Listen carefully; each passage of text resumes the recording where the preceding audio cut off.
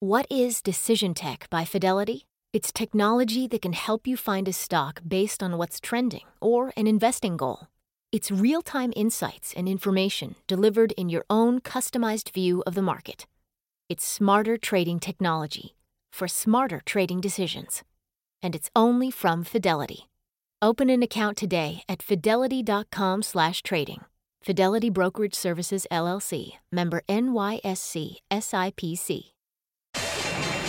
My mission is simple, to make you money. I'm here to level the playing field for all investors. There's always a bull market somewhere, and I promise to help you find it. Mad Money starts now. Hey, I'm Cramer. Welcome to Mad Money. Welcome to Cramerica. Other people want to make friends. I'm just trying to make you some money. My job is not just to entertain, but to educate, teach you, put it in context. Call me at 1-800-743-CNBC or tweet me at Jim Cramer. Okay, what the heck happened today? It's like someone hacked the president's Twitter account to goose up the stock market with a positive tweet about China. Then stocks cratered. Sell. Then we got the real goods, and turned out our relations with the Chinese remain rotten. Ugh. But finally, we rebounded dramatically going into the close.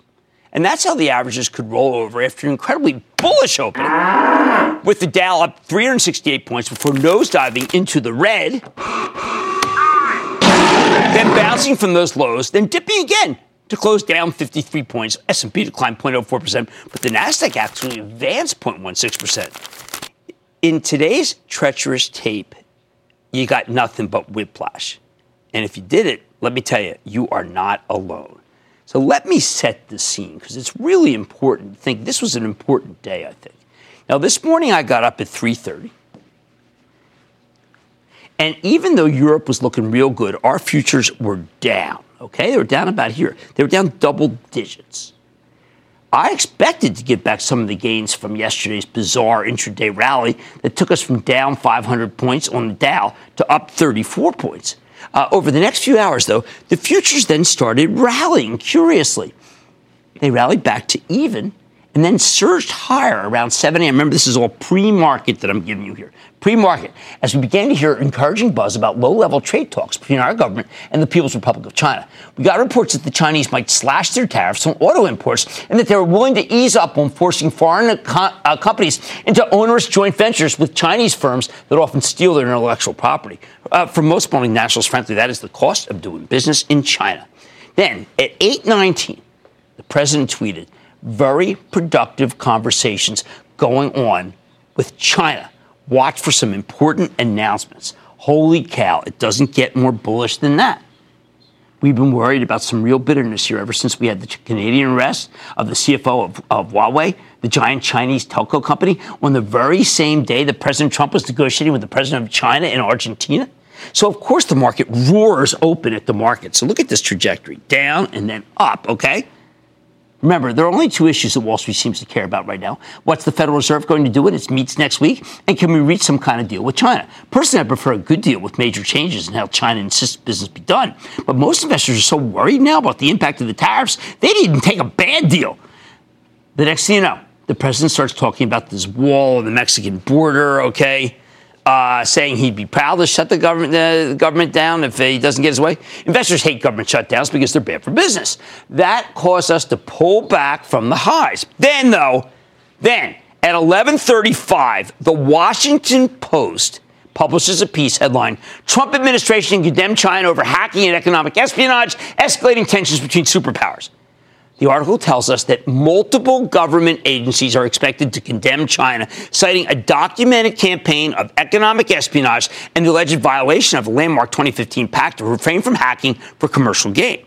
And one of those agencies just happens to be the Justice Department, which plans to indict multiple hackers suspected of working for the Chinese intelligence service, state-sponsored cyber terrorism. In short, this is not the kind of story you expect to see if you're making good progress negotiating with China. It's the kind of story that torpedoes the negotiations. And when that happens, it will torpedo the market itself. Now, if you wanted to fool people into buying stocks this morning, it's hard to think of anything that would be more effective than the president's tweet about how great trade talks are going. So much for productive conversations. The next announcements are most likely announcements about prosecutions. Now, this hacking news should come as no surprise to regular viewers of this show. We had FireEye, the cybersecurity firm, on the show for Veterans Day, and they talked about a dramatic pickup in Chinese espionage, something that's been echoed on a bunch of security conference calls. This is how China's hitting us back in the trade war, since they can't really punish us with tariffs. We don't export a whole lot to the People's Republic. They don't want our stuff. Of course, this market has the memory of a mayfly, so after dropping roughly 500 points from the highs, the Dow started climbing again. But my prediction is that when these formal announcements come, and they'll probably come this week, we'll have another reversal of fortune. What are you supposed to do in this kind of environment where you can get picked off even by the President of the United States? A bullish tweet means nothing to him, followed up by a bearish Washington Post piece, followed by a rip-snoring rally next to nothing. All right, this is what you do. There is a solution. I think you need to go back to the broad themes that hold up through this madness, because they involve secular growth stories that have very little to do with China. What do I mean by secular growth stories? Well, how about the cloud kings we keep featuring? Salesforce, Splunk on last night, terrific. VMware, wow, are they doing well? Workday, these often pull back on days like today. If you want to play the Chinese hacking campaign, I think you think cybersecurity. Now, we've been buying Palo Alto Networks, PANW. That's the best of the breed in the space for my Travel Trust, which you can follow along by joining the ActionAlertsPlus.com club. There's others, too. I mentioned FireEye. It's a very good company. CyberArk. I like healthcare, particularly the managed care companies. I want you to think like United Health or Centene, which has a meeting at the end of the week. We talked about that in our game plan on Friday. I like pharma and medical devices, especially Merck and J&J. Now that the market's come down so much, I'm also looking for stocks with ridiculously high dividend yields and strong balance sheets. You might consider, just to give you the paradigm, AT&T, which sports a 6.7% yield here and has enough cash flow to even raise the dividend if they feel like it. The story of this market is that you need to buy stocks on the way down using what I call wide scales. So if you wanted to buy, say, some Microsoft, which has a terrific cloud business, you wait for a swoon. And you put orders in for, let's say, you want to buy 100 shares, okay? 25 shares as it goes down from 108 to 106. Then you buy 25 at 104. And then you buy 50 at 100. That way you don't feel like a moron if you buy something and it keeps going lower. Nothing is more arrogant than buying all at once, something this market proves nearly every single day. If you do it my way, what's the worst case scenario? The stock goes higher and you've got a profitable position that's smaller than you might like. High quality problem. Notice what I'm trying to stay away from: anything remotely connected to the Chinese economy, anything that could be boycotted by China in retaliation, or anything that's hostage to the business cycle like the industrials or the oils. They just aren't worth it right now unless they have accidentally high yields, as ATT does, and can afford to pay them. It's really important that they can pay them. But the stocks of many of the industrials still haven't come down enough to give you that accidental high yield status. I feel the same way about the banks. They're in the grips of an absolutely terrible bear market. Even after the close today, they're selling. But the stocks still don't yield more than 4%. At least most of them don't. And that would give you a decent cushion. Without that cushion, they're too risky. Now, I know this market is nauseating. I know that it's out of sync with individual stocks. For instance, many of the ETFs that dominate the landscape contain a mixture of stocks that are vulnerable to China and stocks that aren't. Better to pick individual stocks and forgo the group risk you're exposing yourself to with most of these ETFs. There's nothing wrong with owning an index fund if you don't have the time to research individual stocks. But beyond that, you'd be better off trying to pick individual winners in addition to indices. Here's the bottom line. Hey, we got to call a spade a spade. This market isn't just volatile, it's treacherous. Maybe we've seen a bottom yesterday. That was some term, but I don't want the treachery, which is not going to go away, to get to you. Use it to your advantage by picking up high-quality secular growth stocks into weakness. And if that's too tough for you, there's nothing wrong with sitting on the sidelines waiting for a better time to get into an index fund. Sure, it's possible we saw the bottom of stocks yesterday. I want to reiterate that. But don't you want some dry powder for when the Justice Department springs the news on the Chinese? Corey in Wyoming. Corey.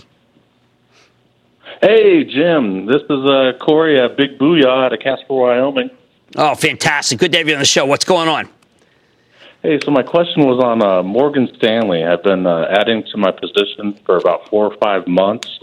And as it goes down, I keep buying off the 52-week low. I don't know if I should just cut my losses. No. You're buying a very good financial. James Gorman's doing a remarkable job, but it's in a bear market. So, just understand that it's not going to go higher until we get some sort of washout where finally people stop selling the XLF and all these other ETFs that are bringing it down. But to sell Morgan Stanley here with that kind of value, I think will be a mistake. But you got to leave room. Maybe it goes to 35. That would be unbelievable given how well they're doing. All right, this market is treacherous, but I want you to try to take advantage of some treachery. I want you to steer clear of ETFs that include stocks remotely related to the Chinese economy. This is an individual stock picker's market. Don't take the group risk. Well, Mad Money tonight, 2 huge deals have rocked the cannabis industry. I'm eyeing the pot topics and tell you if you should be considering a play in the space. Then you don't need me to tell you that this market's been tough of late. Tonight I'm going off the charts to get some more context for these declines, see if they can give us insight into where the market's ultimately headed. And, hey, how one medical device company is working to combat the opioid crisis in this country. I'm talking to Masimo's CEO. So stay with Cramer. Don't miss a second of Mad Money. Follow @Jim Cramer on Twitter. Have a question? Tweet Cramer. #MadTweets. Send Jim an email to madmoney@cnbc.com or give us a call at 1-800-743-CNBC. Miss something? Head to madmoney.cnbc.com. What is Decision Tech by Fidelity? It's technology that can help you find a stock based on what's trending or an investing goal. It's real-time insights and information delivered in your own customized view of the market. It's smarter trading technology for smarter trading decisions. And it's only from Fidelity. Open an account today at fidelity.com/trading.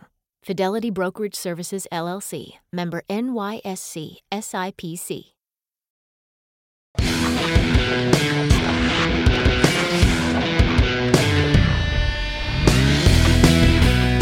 Is reefer madness making a comeback? No, I'm not talking about the legalization of hemp.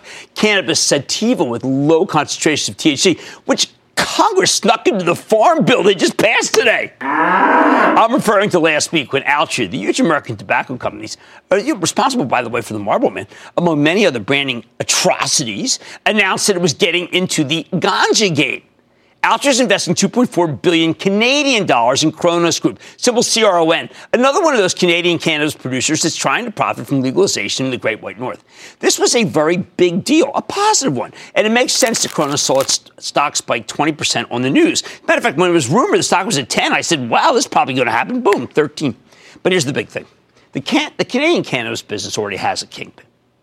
Canopy Growth Corporation, CGC. It's the only one of these stocks I've been willing to endorse because Canopy was the first marijuana grower to get an American backer, Constellation Brands. The alcohol company you know is Corona and Modelo, along with a bunch of really good wines and liquors. Now that Altria wants a piece of this business, you've got two players vying for supremacy here, Canopy versus Cronos. So which one's worth owning? Before we pit these two stocks against each other, remember the trajectory of this group. All year, the pot stocks roared higher in anticipation of legalization in Canada. But pretty much the moment Canada repealed marijuana prohibition in October, the stocks peaked, and they've been crushed ever since. So some of this is because the broader stock market peaked too. But I think a lot of it has to do with the sell the news dynamic. The cannabis cohort had gotten way, way too hot, to the point where the reality of legalization was bound to be disappointing. Now, though, the group may have come down to the point where the best player is worth picking at. All right, but let's compare the two. Who's the best, Canopy or Cronos? Before we get into the specifics, let me be clear that Altria is about to own 45% of Cronos, which is very bullish for Cronos. They have warrants to buy 10% more, which means there's nothing stopping them from taking a controlling interest in this company. The idea here is that Cronos can take Altria's money and use it to grab market share in the rapidly growing Canadian cannabis industry. They don't just want to grow the plant. They want to develop all kinds of derivatives from medicinal marijuana to cannabinoid-based skincare treatments. And look, Altria is a great partner to have in this business. Think about it. They got a ton of experience selling everything from cigarettes to vape pens. Nobody knows how to market socially stigmatized, heavily regulated, morally dubious products like Altria. But even with Altria's involvement, can Cronos compare to Canopy Group? Honestly, it isn't really a fair comparison. Canopy is significantly larger than Cronos. We're talking about an $11.4 billion company versus a $2.3 billion company. Canopy's got scale, and scale matters in this business. Bear that in mind. How do Cronos and Canopy, the Canadian Cheech and Chong, basically stack up? Okay, we'll start with the recreational business. Canopy has 70,000 kilos worth of supply agreements across every Canadian province. Cronos has supply agreements with just 4 provinces. They haven't disclosed the volume. According to Canopy's CEO, Bruce Linton, the company has the most SKUs, the shopkeeping units, in 12 out of 13 Canadian markets. Cronos leads in 1 out of those 13. That's because Canopy sells many more types of products: flowers, oil, pre-rolls, soft gels, and vapes. Cronos only sells flowers, oil, and pre-rolls. Canopy has 4.3 million square feet licensed to grow ganja across Canada. Cronos says it has access to 1.2 million square feet of capacity. How about the medicinal marijuana market? Canopy's a much larger last quarter. They shipped nearly 2,200 kilos of medicinal product, or 23.3 million. Cronos shipped 514 kilos, made a lot less money on them, 3.8 million in medicinal sales. More important, Canopy has a lot more intellectual property. This company has one of the reasons why do I like it so much. Okay, it's got 137 patents for all sorts of value-added products: beverages, edibles, medical devices, and the agricultural side of the business too. Cronos doesn't disclose the number of patents it has. We really don't know much about their intellectual property. What about their backers? All right, the key to the Canopy thesis is they got Constellation Brands behind them, STZ. And the only reason we're talking about Cronos is that Altria just got involved. Constellation's a powerhouse in the alcohol space. They know how to get people intoxicated, as I've witnessed up close and personal at Bar San Miguel, my small plate Mexican joint in Brooklyn, which sells a darn lot of Modelo and Corona. Basically, though, they're 2 consumer packaged goods plays that are trying to offset declines in their core business. Although, remember, in the case of Constellation, it's not really a decline, but it's possible rate of growth decline. However, the big difference, Constellation's got a long track record of acquiring small properties and then growing their brands effectively. On the other hand, Altria's been scrambling a bit this year to diversify beyond cigarettes. They're reportedly in the talks with Juul, Juul, the top dog in the vape space, enemy of many parents in this country. And now we hear about this Cronos deal. To me, it seems like Constellation took its time, thoughtfully picked the best player to invest in, whereas Altria's move feels a little rushed, maybe even intemperate and impulsive. Now, the idea here is that Canopy and Cronos will have the cash to expand dramatically, but Canopy still has the biggest bazooka in the space. They've gotten $5 billion Canadian dollars from Constellation Brands. They own 38% of the company. And if Constellation exercises additional warrants, Canopy will get another $4.5 billion. Cronos already has a lot less cash than Canopy, 41.5 million loonies as of September. When Altria completes its investment, they'll get $2.4 billion, with another $1.4 billion if Altria uses its warrants to take a controlling interest in the company. Once again, the difference in scale is stark, isn't it? Canopy's just got a lot more cash than Cronos, and they've already got a head start, much bigger moat, as Cronos won't get its bits on that money until the deal closes next year. Which brings me to the next point. When I say Canopy has a head start, we're talking about a big lead over the competition. Constellation started funding these guys over a year ago, and they made a second, much larger investment that closed last month. All that money from Constellation, Canopy already has it. Putting it to work, spending a lot of money, I have to admit, as we speak. Cronos, though, doesn't get its payout from Altria until this transaction closes sometime in the first half of next year. So what does this matter? Because Canada just legalized marijuana. That's why. This is an incredibly important time for this industry. Every day that passes where Canopy has deep pockets and Cronos doesn't is a day where Canopy can win market share that they may be able to hold on to for years into the future. Yet when you look at the revenue forecast, the stock of Cronos is actually a little more expensive than Canopy on a price-to-sales basis, which I think is the best way to measure things. Using the 2020 estimates, Cronos sells at 11.6 times sales and Canopy at 11.4 times sales. Neither one is cheap. That's very expensive even for a tech company. But the best player shouldn't be selling at a significant discount to the other player. That makes no sense. I think that is game, set, match. There's another way to look at it, too, though. Both Canopy and Cronos have outstanding warrants that have Constellation and Altria the ability to take a controlling interest in their business. For Canopy, the strike prices on those warrants are 14% higher than where the stock is currently trading. Cronos is 11%. Now, I think Constellation and Altria will exercise those warrants once we get a more benign regulatory environment in this country. And based on that, Canopy is more upside. The bottom line, even with Altria investing in Cronos, I believe the Canopy growth remains the best way to play the Canadian cannabis market, although you could just as easily buy shares in its backer, Constellation Brands, which has a very good revenue stream and fast-growing beer. I think it's less risky. Now, I don't mind shares in buying Cronos. I don't. But Canopy is the better company, although I would love to have Cronos' management on this show to debate that issue. And, of course, Altria is always welcome, too. Oh, and look for more marijuana buyers, especially liquor companies, because if they don't jump on the bandwagon, competition from legalized pot is just going to tear into their sales. Joyce in Washington. Joyce. Hi, Jim. Hi. I am calling about the Canadian stock Shopify and what their involvement in the cannabis might mean for the stock. Well, I in the end, I think it's really a cloud-based commerce platform that's very, very good. That's the way I look at the thing. It's going to trade on that. That's what matters. And it's just a very good company. I like it very, very much. I think it's really good. Well, here we go. Between Cronos and Canopy, I'm going with Canopy. Best way to play the Canadian cannabis market. Constellation Brands is a smart pickup, too. Less risky. I'm not going to stop you from buying Cronos. But I think it's just because it's a low-dollar stock. That's why people want to buy it. Right? Much more mad money ahead. What are the technical signaling when it comes to recent instability? I'm going off the charts to see if the whipsaw action could continue. And opioid abuse has become one of the most profound public health crises facing the U.S. today. I'm eyeing one company that's working to combat the crisis. And it's easy to see the glass as half empty, but I'm pointing out the bright spots in the tech sector. So stay with Cramer.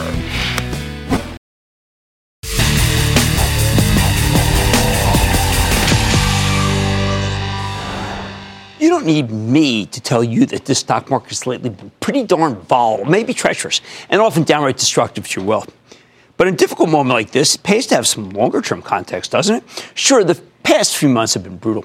But let's not forget that we're coming out of one of the most incredible bull markets in history, a bull market that went into overdrive when Donald Trump won the presidency in November of 2016. For almost 10 years, the averages moved steadily higher. In March of 2009, the Dow Jones bottomed at 6,500. Now it's above 24,000. So tonight we're going off the charts with the help of Rob Marino. He's a brilliant technician who happens to be my colleague at realmoney.com, paid site of the street, as well as being the publisher of rightviewtrading.com. In order to give you some more context for these recent declines, because that can give us some insight into where we might be headed. And I got to tell you, Rob's pretty bullish here. In Marino's view, we're dealing with a consolidation period. Maybe we even put it in a bottom, where the market's trying to digest its enormous gains from the phenomenal multi-year rally. Now, normally consolidation periods tend to be sedate, fairly limited. You slowly churn sideways, flop it and chop it, I like to say, before either resuming the previous move or going in the opposite direction. But there are other kinds of consolidation, more volatile moves that can whipsaw the averages. Didn't that happen today? And cost you a lot of money. Marino thinks that we're having one of those. And the best way to navigate your way through it is by taking a wider view of the landscape. Because that's the only way you can get enough sense of perspective that you won't panic. Let's start by taking a look at the monthly chart of the NASDAQ composite going back to 2009. Hey, not bad, huh? Which is when the multi-year bull market was born. While there were some pullbacks on the way up, in general, the rally in the NASDAQ was strong and steady. During this whole period, the tech-heavy index traded in a fairly narrow range as it traveled from the lower left-hand corner of the chart to the upper right-hand, exactly the kind of action we want to see. Then we get this October and things change. The Fed got too aggressive with its plans to tighten. The White House started talking about the trade war with China, like it's the Cold War with the Soviet Union, something I actually kind of agree with, and Wall Street freaked out. From its highs in October to its lows in November, the NASDAQ plunged 16%. That was a horrifying experience, and regular viewers know that we've been a lot more negative. But Marino has a different view. Sure, the decline's been brutal, but he says we've been through previous consolidation periods that were even more volatile, and they didn't derail the bull. You can see it when you look at the same chart of the NASDAQ, but rendered in logarithmic scale. Don't you like this? On a normal linear chart, the spacing on the y-axis is done based on points, but a logarithmic, well, it's all about percentages. When you go from 50 to 100, that's 100% rally. On this scale, that would look the same as a move from 100 to 200, even though you're up twice as many points, because it's another 100% gain. When you're comparing the action across long periods of time, a logarithmic scale can be very helpful. Marino points out that in 2010, 2011, 2015, there were periods of consolidation that had even wider ranges than the one we're experiencing now, from 19% to nearly 25% from peak to trough. Even though the NASDAQ's lost a lot of points here, on a percentage basis, the 16% decline is smaller than 2010, 2011, or 2015. And each of those times, the market ultimately rebounded phenomenally. It's really something good, isn't it? This made me think. It made me think that I don't want to be too bearish. In short, Marino thinks that the situation might not be as bad as it seems. Now, let's zoom in just a bit to the weekly charts of the major averages to identify important levels of support and resistance. On the weekly chart of the S&P 500, which is our top one, okay, Marino notes that we have a ceiling of resistance at 2,800 and a floor support running in a zone from 2,550 to 2,600. That's down just a few points from where the S&P currently trading. Aside from the rally going into the end of September, we've been stuck in this zone all year, and this could be, some people think it's the bottom. My friend Mark Chaikin emailed me right before the show began. He says we've seen the bottom. How about the Dow Jones Industrial Average? Sure enough, there's a similar consolidation pattern going here with a ceiling at 26,000 and a floor from 2,350 to 2,400. I'm sorry, 23,050 to 24,000. Only a few hundred points below we're now trading. Look, in Marino's eyes, it looks like the Dow and the S&P are both trying to hammer out a bottom. The weekly chart of the NASDAQ, right now he sees the ceiling at 7,500. Okay? That's the composite. And a floor at 6,800. The best case here, Marino wants to see what's known as a hammer candle, okay? A hammer candle where, say, the NASDAQ rallies and closes on Friday near its highs for the week. That would send a signal that the bottom will hold and perhaps we could rebound back to the high end of the range. What is a hammer? You know what? If I had a hammer, I'd hammer this. Oh, look at this. Okay. What a staff, huh? It's like that Apple ad. No. Okay, hammer looks like this. This is a hammer. You see that? You got to go really close. I'm asking Joe. See, that's Joe behind the camera. This is really close. That's a hammer. Okay, this is a hammer. That's a hammer. Hey, if I had a bell. All right, Peter, Paul, and Mary. Love them. Here you go. Let me show you. You want me to throw the hammer? No, it's probably wrong. Let me just get. All right, well, I'll keep it. I'll put it in my back Brioni pocket for the suit that I bought for 5 G's. What if. Milano, I got a 2-for-1. What if things go wrong and the floor of support that Marino's counting on fails to hold? Okay, take a look at the weekly chart of the Russell 2000, which contains 2,000 small cap stocks. Right now, the Russell 2000 is a floor at around 1,450, okay? And a ceiling at 1,565, all right? And that's about a 6% range, very tight, 6.6. So if it breaks down below the floor, Marino expects another 6.6% downside, taking us to 1,350. That'd be awful. That level would also represent, though, a 50% Fibonacci retracement of the rally from 2016 to 2018. Now, if you believe that Marino's right, that this isn't a bear market, but just a consolidation phase, similar to those we saw, remember, in the 2010, 2011, 2015, what the heck should you do about it? Well, if you have conviction, you might want to do some buying, seeing that the major averages are all pretty close to the floors of support. And even if these floors are violated, Marino doesn't think we'll have a whole lot more downside. But you need to zoom in further to find a good entry point. So check out the daily chart of the Dow Jones average. Now we're going to a really short term here. Now, ever since we entered the house of pain in October, the Dow's made a series of lower highs and lower lows. That's a very bad sign from a technical perspective. That has me nervous. Marino said, as though, that each of the Dow's lower highs was delineated by what's known as an evening star. Now, my executive producer, Regina Gilgan, there's none better, right? She wants, this is what an evening star candle pattern looks like. Okay? I like it. I know. I mean, it sounds like something straight out of astrology, doesn't it? But an evening star pattern is a 3-day bearish reversal. Okay? You get a large up day followed by a narrow opening and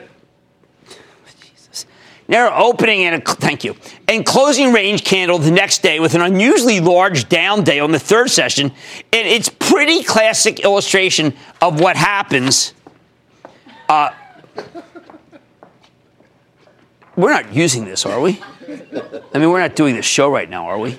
All right. What's pretty much what happens when sentiment turns from, but it's not Karnak to magnificent, from bullish to bearish. So you want to watch for that signal. A day where we close up substantially, okay?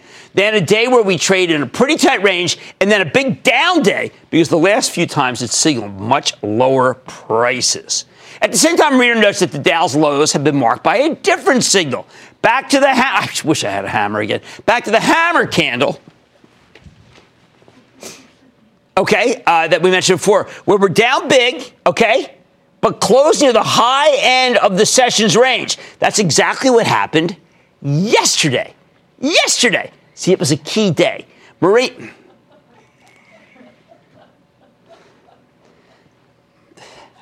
Marino thinks it may be a very bullish signal that, at least for the moment, the Dow is finished going down and we can get a nice bounce from it. Again, that's something that Mark Chaikin said, the Chaikin money flow. So a lot of people are saying that this was really a significant day yesterday, all right? But let me give you the bottom line. The charts as interpreted by Rob Marino suggest that the averages are trying to bottom here in preparation for a nice rebound. How did the hammer have hair on it? This all sounds a little too sanguine for me, given everything that's going on. But you know what? I think it's heartening to put these declines in a more constructive perspective. And wouldn't it be something if we really did bottom yesterday? You know what we ought to do? We ought to take questions. Let's go to Kevin in Massachusetts. Kevin! Hey, booyah, Jim. First-time caller, long-time listener. Excellent. Jim, my question is, I reinvest my dividends, but my holdings are becoming heavily weighted with one stock.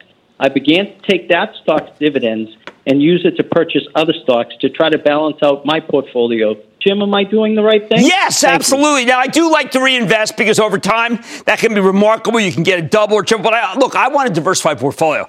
I don't want just one stock. If you can do that to a bunch of stocks, then that's terrific. Now, I'm not one of those guys who tries to scare you by talking about single stock risk. I'm actually worried about bad stock risk. So if you have a few stocks, I think you're terrific. But I like your plan. I think it's very reasonable. All right, here we go. Our chartist is pretty darn optimistic, and certainly a little more optimistic than I am. He sees the average setting themselves up for rebound because he thinks that we've gotten a hammer candle bottom. Well, what can I say? It's a glass half full if I ever saw one. Much more mad money ahead. More than 72,000 Americans died from drug overdoses in 2017. I'm talking to Massimo's CEO to find out how it's working to develop innovative approaches to combat what is clearly an epidemic in this country. Then, is there any reason in the world that the tech sector should bottom other than the hammer candle? I'm going to give you my take on the plays that actually could be worth eyeing here, because I do think they're bottoming. And what are your calls? Rapid fire. And tonight's edition of the Lightning Round. So stay with Cramer.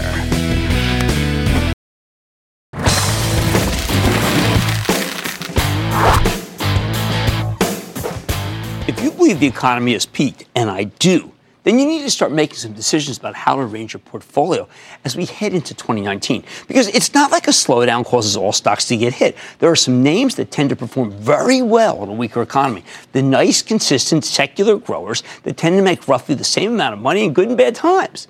You want recession-proof stocks here, as I said at the top of the show. And it doesn't get more recession-proof than healthcare. So here's one that's worth circling back to. It's Masimo Corporation. It's a medical device maker that traffics in non-invasive patient monitoring technologies that can be hooked up to anyone who's committed to a hospital for an extended stay. Masimo is exactly the kind of stock that works when the broader market struggles, which is one reason why it's up 30% year to date. And that's just the latest move in a name that's nearly quadrupled over the past 5 years. So can this thing keep climbing? Let's take a closer look with Joe Chiani. He's the founder, chairman, and CEO of Masimo to get a better sense of how his company's doing and where it's headed. Mr. Chiani, welcome back to Mad Money. Thank you.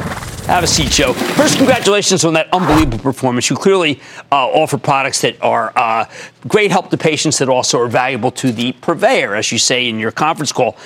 Before we get started, I do want to ask you about something that I know is near and dear to a lot of our viewers, which is that you've been invited to the FDA Innovation Challenge, Devices to Prevent and Treat Opioid Use Disorder, which is obviously a raging epidemic in this country.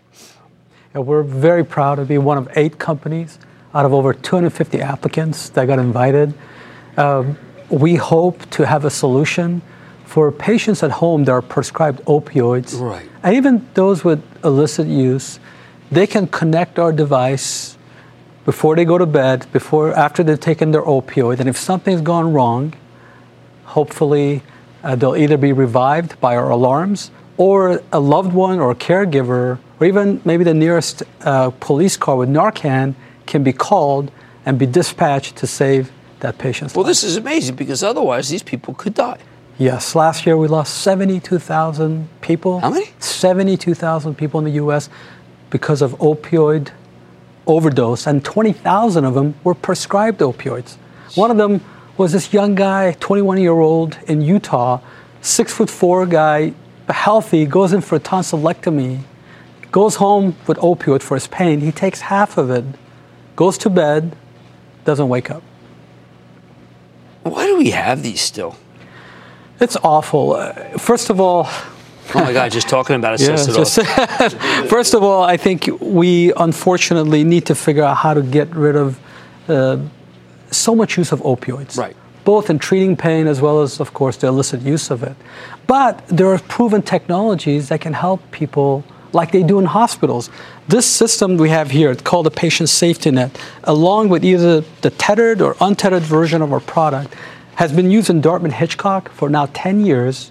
They showed that no more dead in bed from opioid overdose, patients on opioids after surgery, and they saved $7 million a year. So you can save money and save lives. Well, this is terrific. I mean, it does pale by comparison to a lot of other things just because what you're doing is so life-saving. But you've also put up some remarkable numbers simply by offering a much more proprietary, advanced product. Better mousetrap than everybody else, isn't it? It's a wonderful business to be in. The more lives we save, the more eyesight we save, the more revenues goes up, the more profit goes up. Right. It's pretty nice. Well, I mean, I think that a lot of people feel that these companies made how much that they're expensive, but you had $164 million in free cash flow the first 9 months, which is really something to be proud of, right? 26% of our revenues are going right to our cash flow. And why don't you talk a little bit about your partnership with PHG, because I thought that was significant. Yeah, Philips is a wonderful company, been in this business for a long time. 50% of the market for the ICU or patient monitoring. But for years, we were locked in a patent dispute. We sued them for patent infringement. After successfully winning that, we reached a settlement to not only put the bygones be bygones, and we did get a nice settlement, but more importantly, we entered into a partnership where Philips is integrating our Rainbow technology, which is the ability to measure not just oxygen, but hemoglobin, carbon monoxide, methylene, 12 parameters non-invasively into their patient monitors, as well as some of the other nice things we have now, like brain function monitoring. Right, I saw that you had that. What I thought was really interesting is, I never thought about this, but you say there's great clutter. Yes. There's just, what, you mean normally we would have 4 different monitors? That's the way it is? You would, but on top of it, the whole place takes up by monitors. Well, looks like you've been healthy. If you ever walk into an OR, an ICU, it is a mess. The patient's in the middle, wires hanging everywhere, right. Ventilators, infusion pumps, monitors, anesthesia machine. We're trying to get rid of that clutter. Do you have it so that it doesn't beep for people who are really just trying to have a little peace? Yes. Well, first of all, we invented measured through motion pulse oximetry. That means our pulse oximeters will work even when the patient's shivering or moving. 80% of the alarms used to be false alarms due to motion. We cut that down by 95%. Well, why isn't everyone using your stuff? Well, I mean, because it's a value proposition too. 9 out of the top 10 hospitals in the U.S. are using it. We're now not only the clinical leader, but the market leader. But unfortunately, unlike the consumer world where you come up with a better mousetrap, within a year or two, people switch. In our industry, it takes 15 to 20 years. Well, that's just outrageous, kind of. It is. It's hurting people's lives, and it's hurting our economy because our technology has not only been able to show that improved life, but reduce costs. I mean, it's incredibly bothersome when I hear that because we keep hearing about runaway healthcare, and I read about your stuff. You've been such a success. You made a lot of money for shareholders, but you can save the system a fortune. Absolutely. All right, let's leave it there. That's Joe Chiani, he's Chairman and CEO of Massimo. You can see why this is a terrific stock. Thank you so much, sir. Thanks for having me. Stick with Mad Money.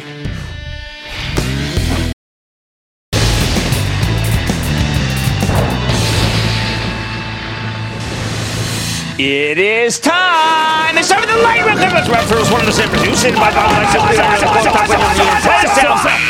and then the light round is over. Are you ready, Ski Daddy? Time for the light round. I'm going to start with Tyler in Illinois. Tyler. Hey, Jim. How you doing? Calling you from the top of Breckenridge right now, out on vacation. My question is quick. Zillow, up or down? I'm a realtor. Their new strategy with the flex pricing is kind of deterring a lot of agents, so I just want to hear what your thought is. I'm not a fan. I don't like their plan to be able to flip houses. I think they picked the absolute top to be able to do that. I think they got to reconfigure. I think they have to accept the fact that some of the business is slowing and own it. Jesse in Colorado. Jesse. Thanks and happy holidays, Jim Cramer. Same. Your long-term tape on a company you had on the show. Time to start a position in SSTK. Oh, John Orange. Look, this is a pure growth stock in a market that suddenly hates pure growth. If you sell a pure growth stock at this particular time, I think you're going to end up regretting it. I want you to hold on. You can sell it higher. Let's go to Taylor in North Carolina. Taylor. Hey, Jim, Taylor from Raleigh. Thanks for having me on. I want to get your take on the fintech company GreenSky. This is one you've talked about in the past. They're down 60% since their IPO. Well, remember, it's not a Fed. Look, our favorites are PayPal and MasterCard. PayPal's owned by the trust. MasterCard's in the bullpen, as is Visa, by the way. Let's go to Donnie in Illinois. Donnie. Hey, Jim. Wow, what a blessing to be talking to Jim Cramer. I've learned a lot from you in 6+ years I've been watching you. Thank you, Donnie. Thank you.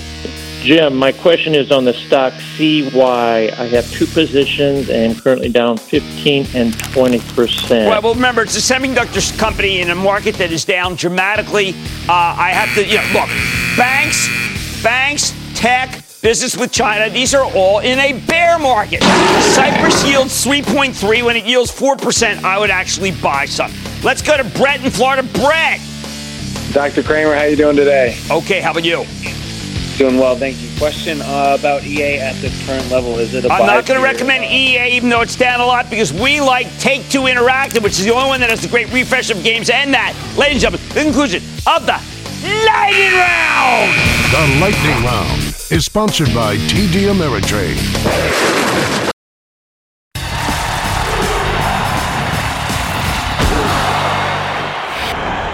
Is there any reason in the world for tech to bottom sometime soon? Honestly, it's complicated. Tech is not a monolithic sector. I can't in good conscience tell you to buy tech here. But I can tell you to buy some specific parts of tech. Before we go there, you need to understand why this group collapsed in the first place. Because when the market went off a cliff in October, tech turned into a real horror show. For starters, Apple stock plummeted. When we started hearing about order cutbacks after virtually all of its suppliers gave you some heads up that things aren't so good. And there's no denying that Apple iPhone sales are weaker than we thought just 2 months ago. Then we got a pair of semiconductor disasters, AMD and NVIDIA. Both of these are incredible companies, but both stocks crashed. That's the only way I can describe these gigantic declines. They crashed because of confusion over end-user demand. See, the same chips that AMD and NVIDIA make to power the graphics in video games, very popular, are also used to mine cryptocurrencies. These chips were flying off the shelves as cryptocurrency spiked into the stratosphere, but almost no one realized just how much of this demand was coming from the crypto side of things and not the gaming side. There were no good estimates. Then cryptocurrencies went into freefall, and people started returning these graphics processors in droves. The result, a several $100 million inventory bulge that obliterated the stocks of AMD and NVIDIA. At the same time, flash memory reached the tipping point that always seems to occur when tight supply gives way while demand stays steady. It looked like suppliers would exercise some discipline this time. We heard they were going to, but they added new capacity and pricing got slammed. Same thing happened in DRAMs. These are the basic building blocks of all sorts of tech hardware. Think about it as Micron. Think about it as Western Digital. When you put this weakness together, softness in cell phones, plummeting flash and DRAM prices, a massive inventory glut in graphics cards, it's easy to see why the whole cohort rolled over. Everyone figured that tech was toast, that those were just part and parcel with what's wrong. But that simply isn't true. Plenty of technology companies are doing great. Cisco reported a fantastic quarter in November, indicating that network equipment and security are alive and well. Yesterday, we had Tech Data. This is a supermarket of technology. They delivered outstanding numbers. When we spoke to the CEO, he called out strength in laptops, networking, storage services, cloud, mobility. Yes, Tech Data has Apple exposure, but it still blew away the estimates, in part thanks to strength in products from Cisco and HP Inc. Meanwhile, at the end of November, HP itself posted strong numbers, 10% revenue growth and robust performance across all regions. Personal systems, think PCs, were up an astounding 11%. Palo Alto Networks, the leading cybersecurity play, good for combating Chinese espionage, showed strong growth too. Then last week, we heard from Broadcom, and they told a totally bullish story. That stock's been flying. CEO Hock Tan explained, and I quote, "Wired results reflect very strong year-over-year growth for our networking and computing offload businesses, driven by robust demand from the cloud, data center markets, as well as traditional enterprise." Boom! That stock's screaming, and it's dovetailed perfectly with the one area of tech that simply refused to stay down. That's our self-appointed cloud kings. Salesforce.com reported a pretty perfect number. Workday, big acceleration. Splunk, 40% growth, 50% for subscriptions, almost. And then maybe VMware delivered a classic beat and raise. I think that stock's going much higher. In short, tech's complicated. Sure, there are some disasters, unmitigated ones. like much of the semiconductor complex. But there's a lot that's still working here, and you cannot just take them in aggregate. The data center, the cloud, PC, security, autonomous driving, they are all very strong. This is why you pick individual stocks rather than wasting your time with sector-based ETFs, because there are plenty of winners out there. Why deal with the losers?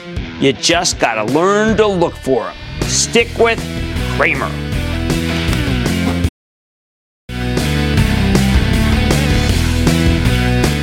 After the close and weakness from retailers, Dave & Buster's reported finally, a decrease in 1.3% comp store sales. That is not what I was looking for. I thought they'd do better because of the experiential economy. American Eagle also reported weaker numbers, but that's in the mall, so maybe we should expect it.